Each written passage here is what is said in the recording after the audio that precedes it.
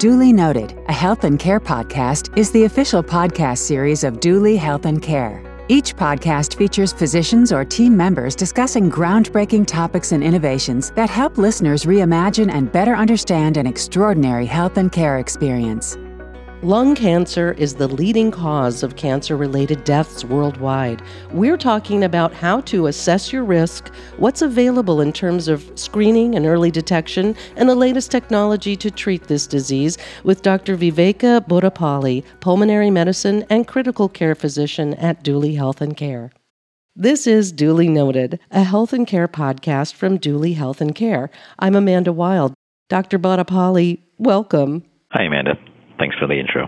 Great to have you here. As a pulmonologist, can you explain how lung cancer risk is assessed and what factors contribute to an individual's risk level? Certainly. So while we haven't identified every element that increases a person's risk of developing lung cancer, by far and away the most common risk factor is tobacco use or exposure. This is followed by radon exposure, occupational exposures such as asbestos or other known carcinogens in the workplace, a family history of cancer or a personal history of cancer, as well as a history of active lung disease such as COPD or pulmonary fibrosis. What role does family history play in determining lung cancer risk? And how can individuals with a family history of lung cancer be proactive about their health? So just to be clear, when we talk about family history of lung cancer, we're primarily talking about first-degree relatives. That would be your biologic parents, children, or siblings, brothers or sisters. And there's a lot of interesting research in the area, but the overall role of genetic factors that lead to lung cancer is still relatively poorly understood compared to some of the other factors. And we know that first-degree risk is also increased if that lung cancer developed at an early age, so under the age of 50. While we don't have specific genes we can point at, we know there's a strong association between first-degree relatives who develop lung cancer early. And how can those people at risk be more proactive about their health? Absolutely. The first and most important point there is if there is a family history, avoiding smoking is probably the biggest preventative measure we can take. Secondary to that, if you already are an active smoker, quitting as soon as possible can alter that risk over time. We know that even as early as 5 years out from the last cigarette, your cancer risk can start to drop. And so, especially those at higher risk with a family history, it's really important to, A, not start smoking, but B, quit as soon as possible.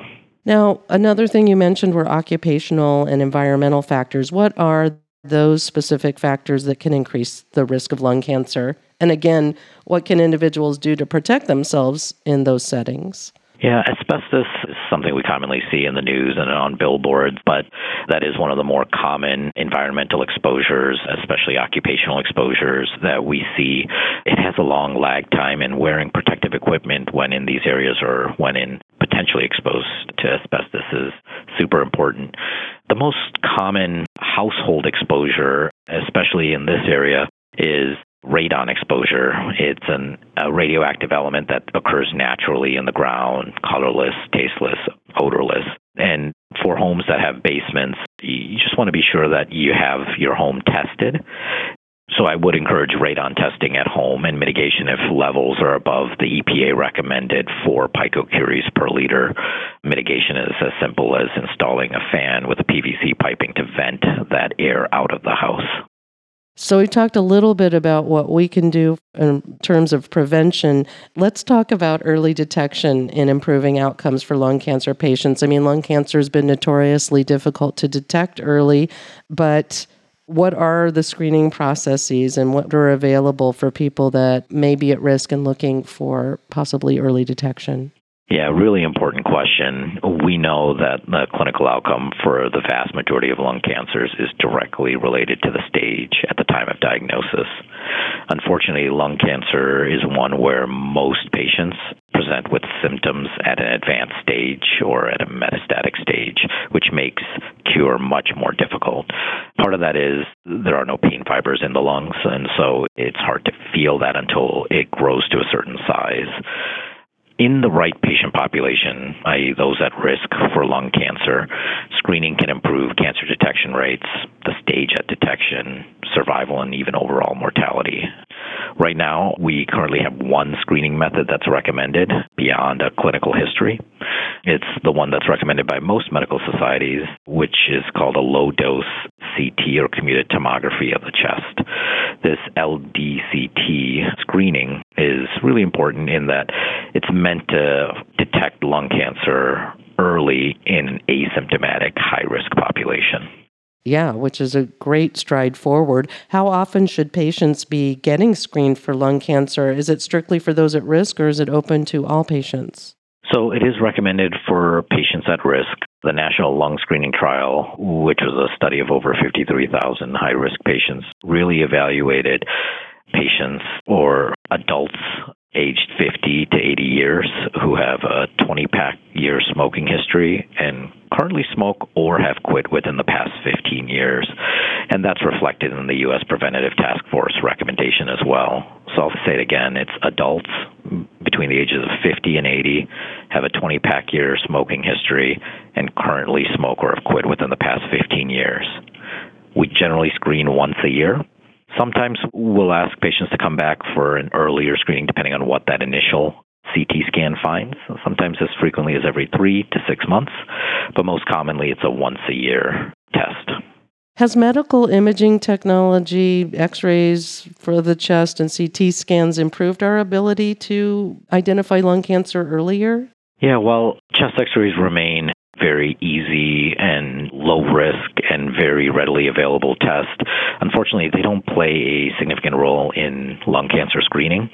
However, CT scans, particularly low-dose CT scans where we reduce the radiation delivered to the patient, has come a long way in being able to detect very small nodules early and improve our ability to diagnose these especially in the last decade. Well, that is very hopeful. I'm wondering if you run across some common misconceptions about lung cancer or myths that you encounter with your patients. Absolutely. One of the most common misconceptions we hear or myths is that it's only a smoker's disease. In fact, 15 to 20% of lung cancers occur in non-smokers, and those are generally related to radon exposures or occupational history, even secondhand smoke exposure. The other really common one is that once you smoke or have a history of smoking, your risk is fixed and there's nothing you can do to then lower that risk going forward.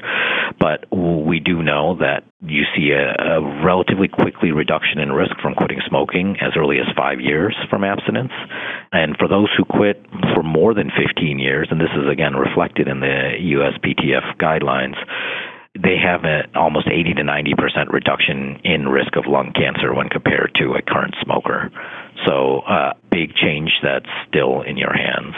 And then another common one is that all lung cancers are the same and everyone receives the same treatment. And really with some of the advances in the last decade and a half in diagnosis and therapy, treatment is increasingly personalized to the patient, and really establishing care with a high-volume provider is important.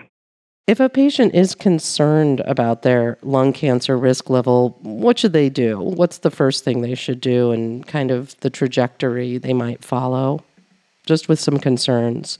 Yeah, the first is to speak with their physician about their specific concerns and to assess their risk factors. There are some risk factors, like we talked about earlier, that we can modify and some we can't.